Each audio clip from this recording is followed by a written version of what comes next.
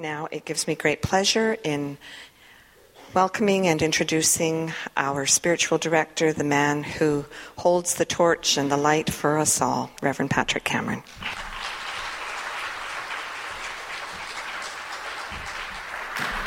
Good morning, thank you.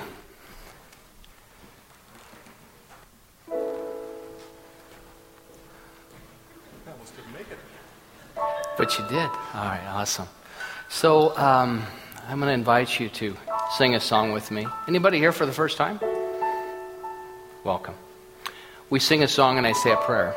And some people like to stand up. You don't have to stand up. And just observe today and you'll know where you are. But we thank you for checking us out. Welcome.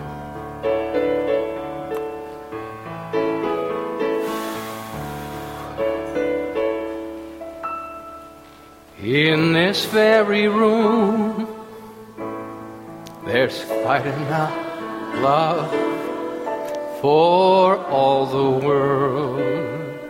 And in this very room, there's quite enough joy for all the world. And there's quite enough love and quite enough power to walk through our every fear. For Spirit, one Spirit, is in this very room, in this very room. In this very room. As we stand and sit together, what I invite you to know with me in this moment is one life, God's life, Spirit's life. It is everywhere present, and we see it in the beauty of the world. We see it in the beauty of one another's eyes. It is that indwelling Spirit. It is everywhere present. It is everywhere present and nowhere in particular. But what we do by our act of faith and impressing upon this infinite law new ideas, we direct our faith. And so this day, I direct this infinite intelligence in myself and you to reveal and to support and to resource every good idea, the next good idea for me to step through and into that doorway. And so I give thanks. We stand upon the shoulders of giants, the avatars that have come before us, the peacemakers, and those visionaries that have stretched all of us into the new possibilities of life and love and possibility. A world that works for everyone. A life, our individual lives that work for us. And the ability and the discernment to lovingly and graciously put aside anything that no longer applies. With great love to move forward and step through that new threshold of possibility, love, and light. For this I give thanks. And together we say, and so it is. Thank you. Please be seated. I just want to say how blessed we are with the musicians and the consciousness and the attitude, the sum total of artistry that we have. And I did a wedding yesterday with Martin, and it was just wonderful to watch people stand in awe and listen to me. We were at this backyard. It was quite amazing. And Brian and Brown and their commitment, and Bell and all the people. There's Tom Golub and Dan Secker and all the people that come and are drawn together. Well, I was at an event Friday night where they donated their time for one of our divine dinings. It was amazing. And so the music is so important because the music is spiritual practice. And I stand, I'm so glad you guys know that song because my cup runneth over today. And for you to be able to sing it, because I was just so choked up I could barely get through it.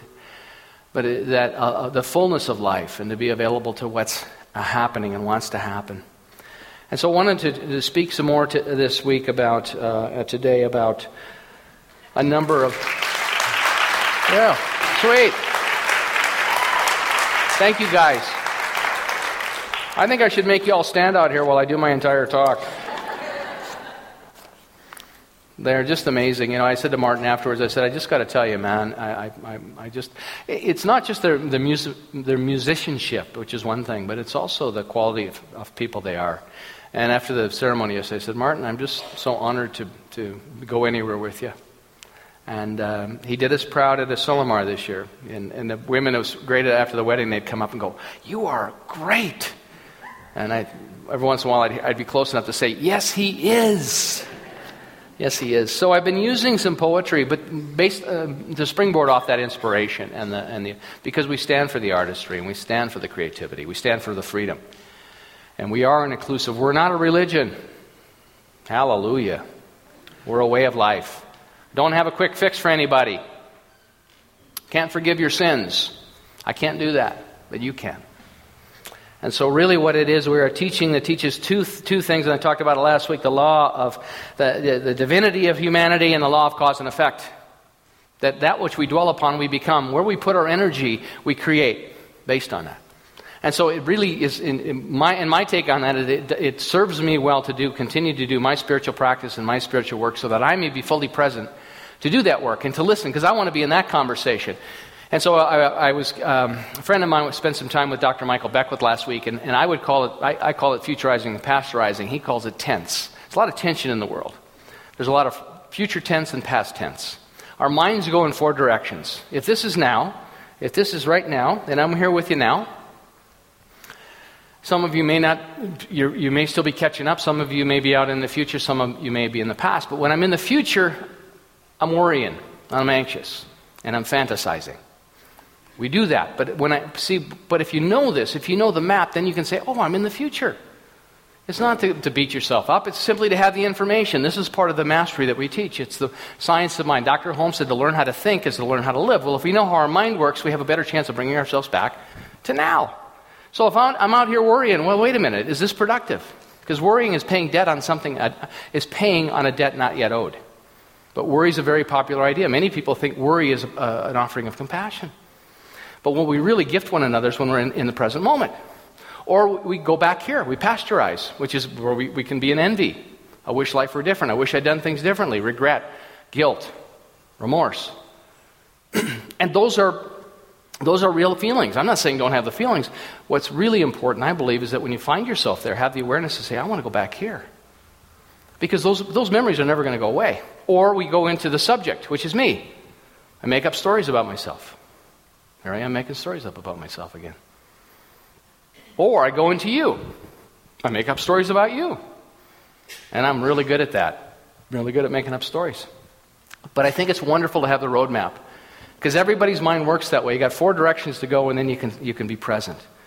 And what our teaching is, the divinity of humanity, the law of cause and effect, what it teaches, and this is rare. This is really rare. And if you are here, I honor you and I bless you, and if you're receptive to what we're doing, but we are one of the few modalities on this planet, through spiritual practice, through spiritual community, that gives ourselves back to ourselves. When I say I can't forgive your sins, I can't. Only you can do that. Only I can do that for myself. And sins, as when we interpret a sin as a mistake. We try something, it didn't work. We've erred, we've missed the mark. But once we understand that erring is the way that we refine ourselves, then we don't get so hung up on we made a mistake.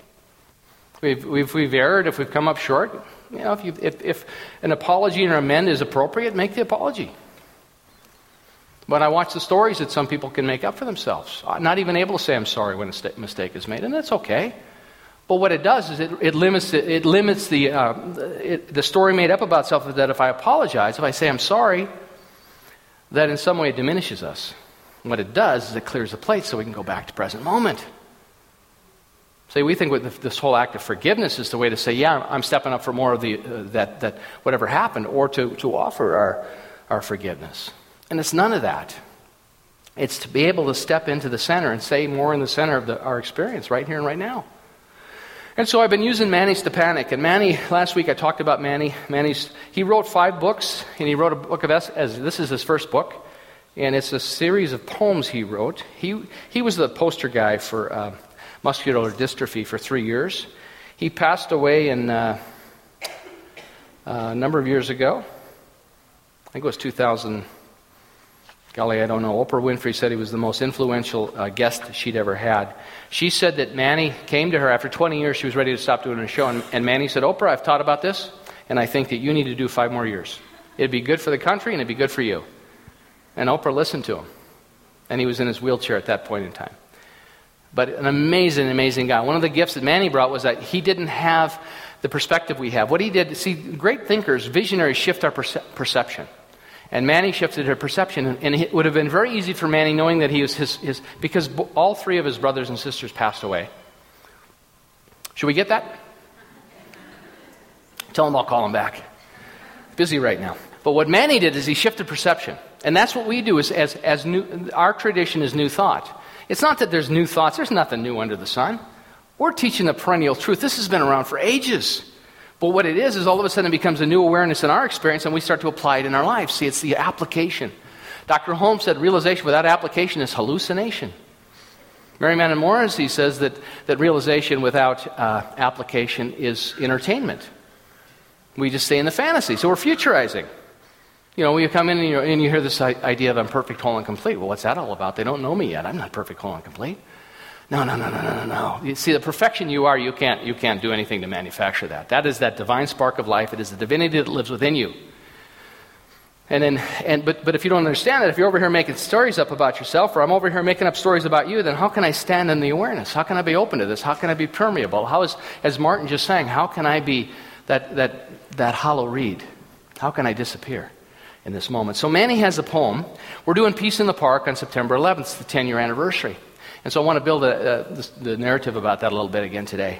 Manny wrote this in Heart Songs. And Manny said a heart song is what's true for you. Everybody has a heart song. It's what's alive for you. And it may not be the same as somebody else, but it's your story, and it's yours to tell. Here's this 11, 12, 13-year-old kid with this amazing wisdom showed up. He said, "Dear God, tonight my prayers are for the world. We have to stop this fighting." It's called Pinch of Peace. "Dear God, tonight my prayers are for the world. We have to stop this fighting. We have to stop the wars. People need to lay down their weapons and find peace in their hearts. People need to stop arguing and hating. People need to notice the good things. People need to remember you, God. Maybe you could come and shoot a little bow and arrow pinch into all the angry people's hearts, God. And then they would feel you again, and then they would realize what they're doing and how horrible the killing and the hating and the fighting is. And they might even begin to pray. And then they would reach in and put the little bow and arrow pinch, pull it out of their hearts and feel good and be loving and living people again. And then the world could be at peace, and the children would be safe, and the people would be happy. And they could all say thank you together. Amen." So Manny said he was a poet, a peacemaker, and a philosopher who played. And we're doing this event, the 9/11 event, at Horlack Park. And what we're going to do is we're going to have globes there of the world.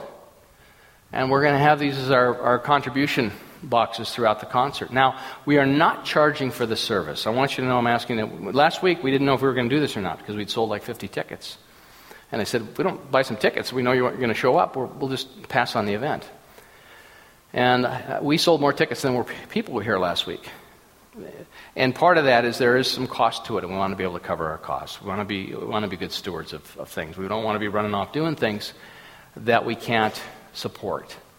And so why are we doing this? Why are we stepping up and we're taking this stand in the world? Well, it's the 10-year anniversary of 9/11. And 9/11 was when the towers were brought down in the United States.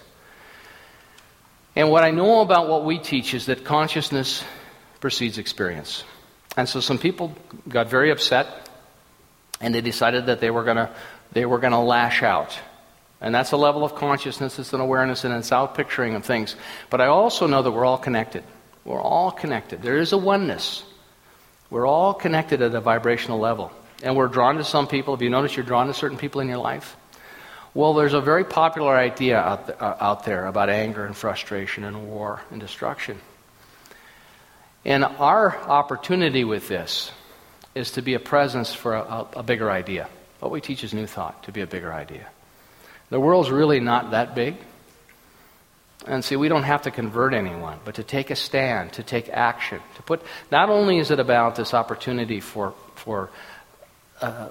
creating an environment of love and forgiveness, it's bigger than that. And so I want to talk a bit about that today with you. So Maddie came along, 14-year-old boy, made his transition. And as I was doing the research for this discussion today, Martin Luther King came to mind a number of times. And Dr. King was just an amazing teacher. And his story sort of jumped off the page at me this week. I want to pull up some of the notes that I have about him.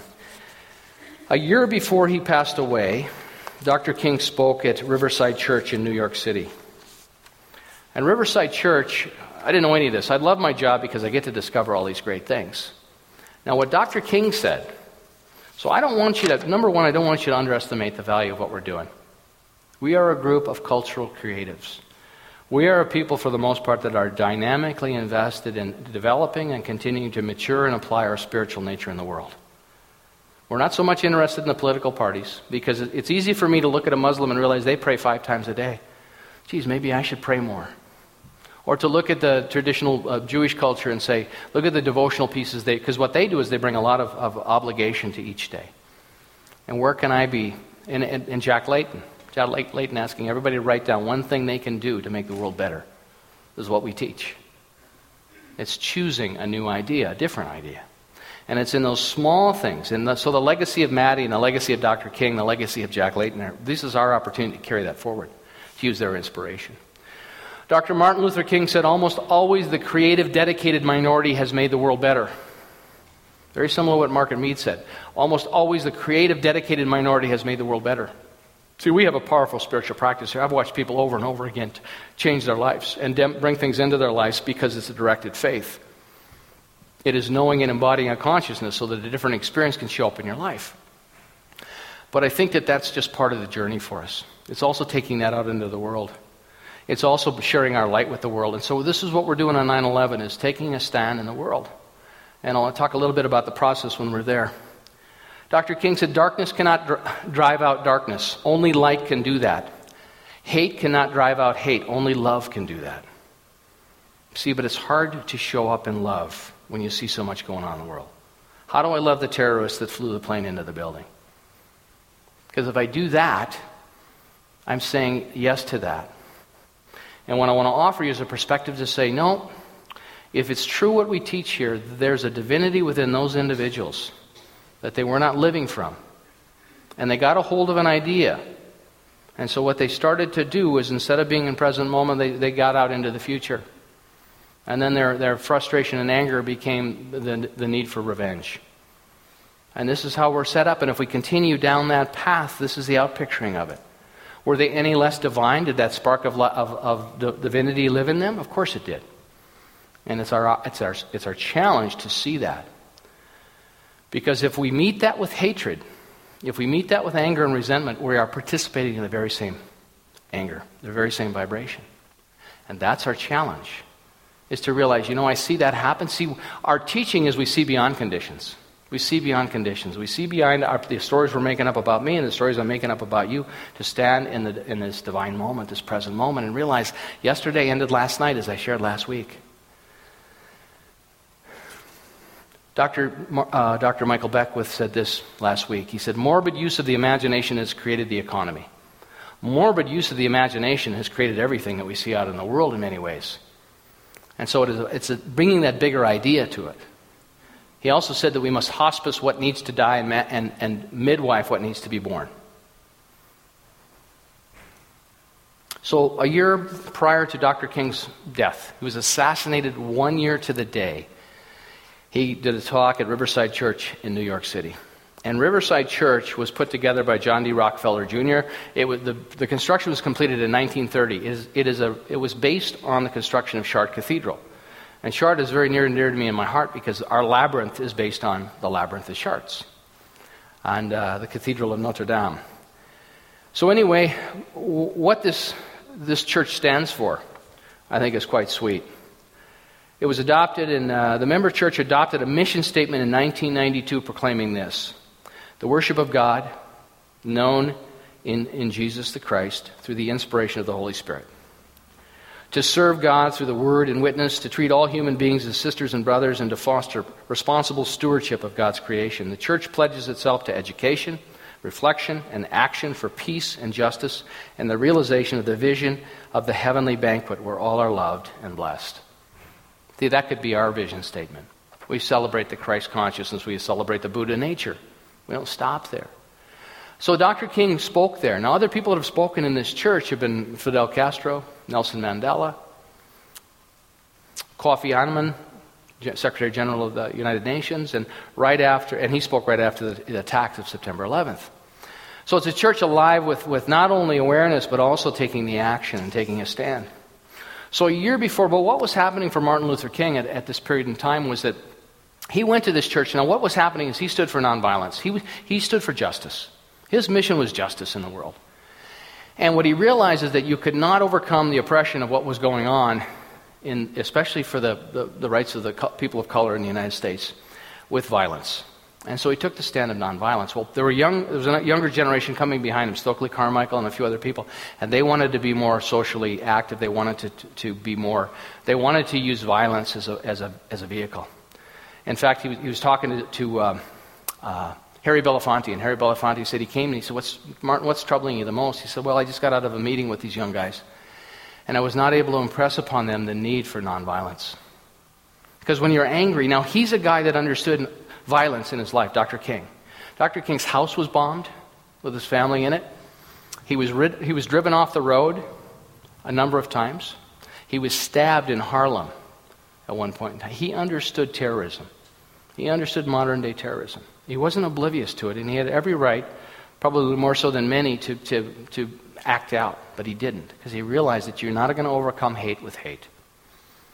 And Jesse Jackson said to him at one point in time, who had traveled with him and was by his side when he was assassinated, he said, Dr. King came to him shortly before his death, and he said, "I don't know if I can keep doing this. I'm tired. I'm just worn out." And so he was losing his constituency with the young people in his movement that wanted more proactive impact in the world. And then he went to Riverside Church and he did a speech, and his speech was about how the injustice of the Vietnam War. Because Dr. King realized that when you have war, the people that pay the price the most with war are the poor. It's the less advantaged, the ones that, I remember when the Vietnam War was going on, and you could get a deferment if you were in university. So who gets sent to fight those wars? It's the poor. And he wasn't against war just for that reason, but he understood it. He understood the dynamics of it. It's one thing to be in the conversation, another is, and Jack Layton said that about the war with the Taliban. We need to talk to these people. We need to mediate with these people. We need to have a discussion. We need to keep the discussion going so we can find the common ground. And the powers that be, the consensus was, we're not going to, no, we're just going to go over there and we're going to teach them a lesson. And now we have what we have. But it's very interesting because it's really easy to go to war. And Martin Luther King understood this. So he went to this church and he did this talk about the Vietnam War and how it should end. And then he lost the other half of his constituency that started to write articles about him in the paper. So the time he was that he was killed, his popularity and his momentum was really diminished. There was not a lot of support. The money that was coming in to support him. When he went to when he was assassinated, he went down to stand with the sanitation workers. The poorest of the poor, he said. And he loved everyone. But he understood how important was this nonviolence. And so when we're going to the park, when we go to the park and Peace in the Park, United We Stand, it's significant. It's September 11th. We're taking a stand as a community. We're taking a stand as a group of people that see beyond conditions to realize it is possible to have peace in the world. And it is. And if we don't believe that and don't think that, then who will? See, we're just like Jack Layton, always pushing for a better Canada. He wasn't the guy in the middle that everyone could kind of, because he didn't pander to that. He said, no, we can do better. Let's celebrate who we are and let's be proud of that, but we can do better.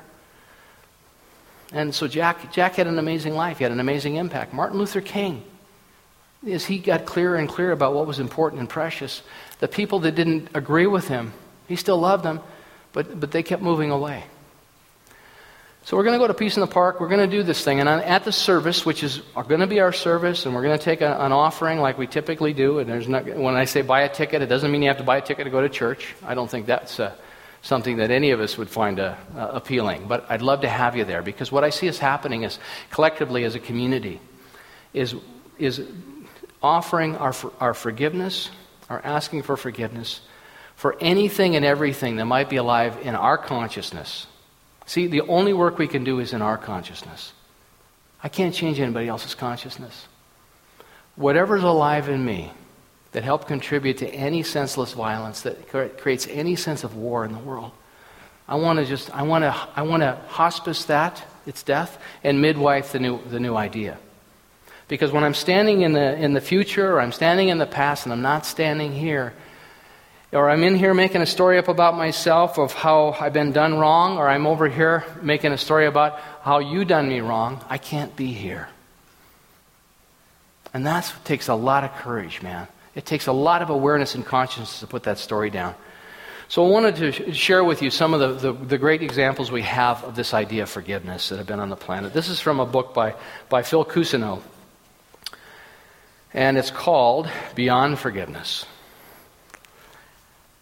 And he writes in the preface, 2,500 years ago the Buddha said, "Anger will never disappear so long as thoughts of resentment are cherished in the mind." See, the Buddhists know this. The Buddhists know our teaching. They call it imprints. They knew this 2,500 years ago. Anger will disappear just as soon as the thought of resentments are forgotten. Forgive them, for they know not what they do, is what Jesus said.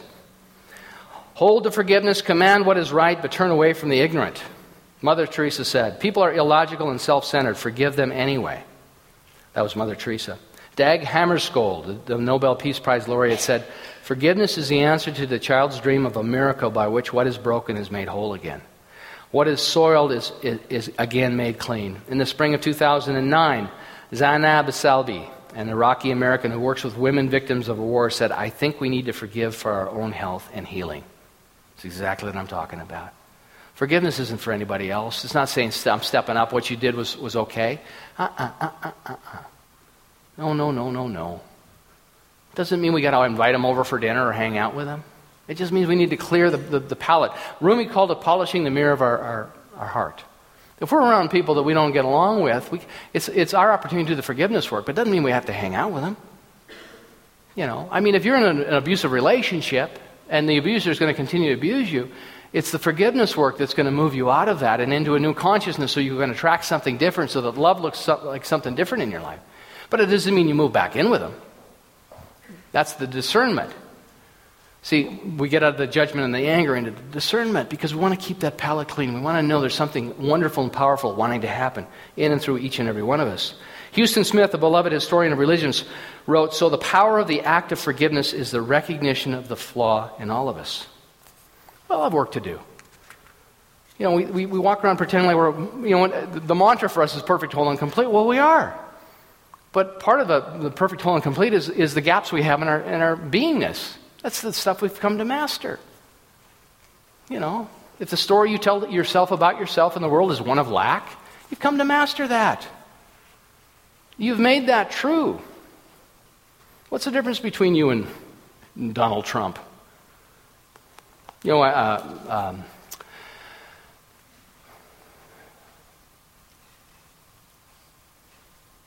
Esther Hicks. I heard a great Esther Hicks story this week. Esther Hicks she's an amazing woman, and people say she channels. I got news for you, we're all channeling, okay? Sometimes I'm channeling Pee Wee Herman, sometimes I'm channeling Ernest Holmes. But this guy had gone to one of Esther's first things, and I think she's amazing. I think her books are some of the clearest articles on the law of cause and effect that I've ever read in contemporary language. Because with Holmes, you got to dig and dig and dig. But see, the neat thing about Holmes is as you dig and dig and dig, there's so many levels to it. But it's sometimes difficult for people to engage because it's written in a way that is a bit circular. He's saying the same thing over and over again. And it's beautiful stuff, but it takes a commitment to study. But Esther said, this guy came up to her and said, you know, I heard you talk 10 years ago for the first time, and I'm here today, and you're saying the exact same thing I heard 10 years ago. And Esther said, well, you know what? If you'd paid better attention then, you'd have saved yourself $259.72, wouldn't you? There's no new ideas. But I think we need to continue to immerse ourselves in it over and over and over again until we get it. And so this whole idea about forgiveness is important. Because it's important that we do the forgiveness work. I think it's important spiritual practice. Not for the other person, but for us. As we start to embody a different consciousness for ourselves, all the relationships change. That's how it works. As within, so without. As above, so below. And so, forgiveness is important. So when we come to the park on September 11th for our service, what I'm going to invite you to do is everybody bring a loonie with them, a coin. Going out after first service, somebody said, you didn't explain the coin well enough. Well, I'm going to explain it better. That's the great thing about doing 2 services. Oh, I get to clean that up next time. I get a do-over. Fantastic. Arun Gandhi. And Arun has been very instrumental with the New Thought movement around this season of nonviolence. He's one of the people that has been a big supporter of that. And he's a grandson of Mohandas Gandhi. And he said, what's important about forgiveness is the other side of the coin, which we rarely talk about. The other side of the coin. And the other side of the coin of forgiveness, we discover when you turn it over, is atonement. Atonement, at-one-ment, the semi-hidden, much overlooked half of the reconciliation process. Atonement is the act that proves the depth of our desire to be forgiven. So it's not just lip service to the words, it's the action that goes with it. Atonement. To be forgiven or to forgive. It is the process of making things right, the restoration of some semblance of balance in our lives. If someone steals my pen and uses it for a year, Archbishop Desmond Tutu said in 1987, but being contrite comes to me and returns my pen and begs for forgiveness, my response is to ask for compensation for the use of my pen, for the ink used, and for some indication of contrite/repentance by the offender. To paraphrase Tutu's famous injunction in the fight against apartheid, forgiveness makes the future possible, while atonement makes the present possible. And so what we're going to do when we're at the park together is we're going to talk about the process of forgiveness. And we're going to do a process around atonement with our coin to flip it over to the other side. And so it doesn't matter, it won't be a special loonie, but every time we hold a loonie, perhaps it becomes a metaphor in our lives of how we also look at our own lives. And how is it, and it really begins with us. It really begins with us. And maybe you're not ready for this, but just show up anyway. But see, I think as a community to take this stand, a small group of determined and committed individuals to make a difference in the world. And it's our opportunity. We are not helpless in this. Your consciousness is powerful as anyone on the planet. And to be clear about that and to give birth to that and to give action to that is exciting and wonderful and dynamic. And so we do this process and we do it for ourselves, but as we do it for ourselves, we do it for everyone. And so we'll start individually and we'll take it out to the world. And let's see what happens. I mean, we can get together and we can gnash our teeth and pull our hair and say how horrible the world is, because that's what a lot of people are saying right now. Dr. Michael Beckwith nailed it right on the head. It is the morbid use of imagination. It's the misuse of imagination and our creative possibility that has created the lack and limitation that we see today in the economy, in the markets, in the social areas.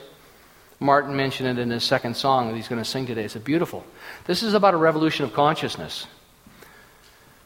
And this idea that Dr. King had so many amazing things to say about the things that were going on in the United States. He said that the black people in the United States at the time he was alive, they understood terrorism. They understood terrorism because when he was doing his thing, when he was going to march, they were still hanging people of color in the South from trees. They were still burning crosses on the yard. And a lot of that has been made illegal, but there's still poverty and there's still war. And so when we see those things happening, how do we take a stand for that? How do we take our teaching and bring our light and our love and our consciousness to it? And we can still get our cups filled. We can still, because we want to be supplied. We need to be resourced. So we have the vitality and we have the physical health and we have the clarity of mind to go out in the world and make a difference. And I love that. I love that about our teaching. You know, I came in these doors and man, I was just miserable. Helpless, hopeless, miserable. And I had practitioners that stood behind me and said, this isn't true. This is the story you made up about yourself. And it took me years to let go of some of those stories. I'll never forget the day. I had a dad that was an amazing guy.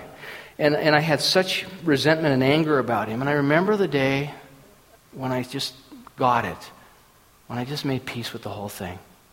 And it was a shift. I'll never forget that. He was my teacher. He did the best he could.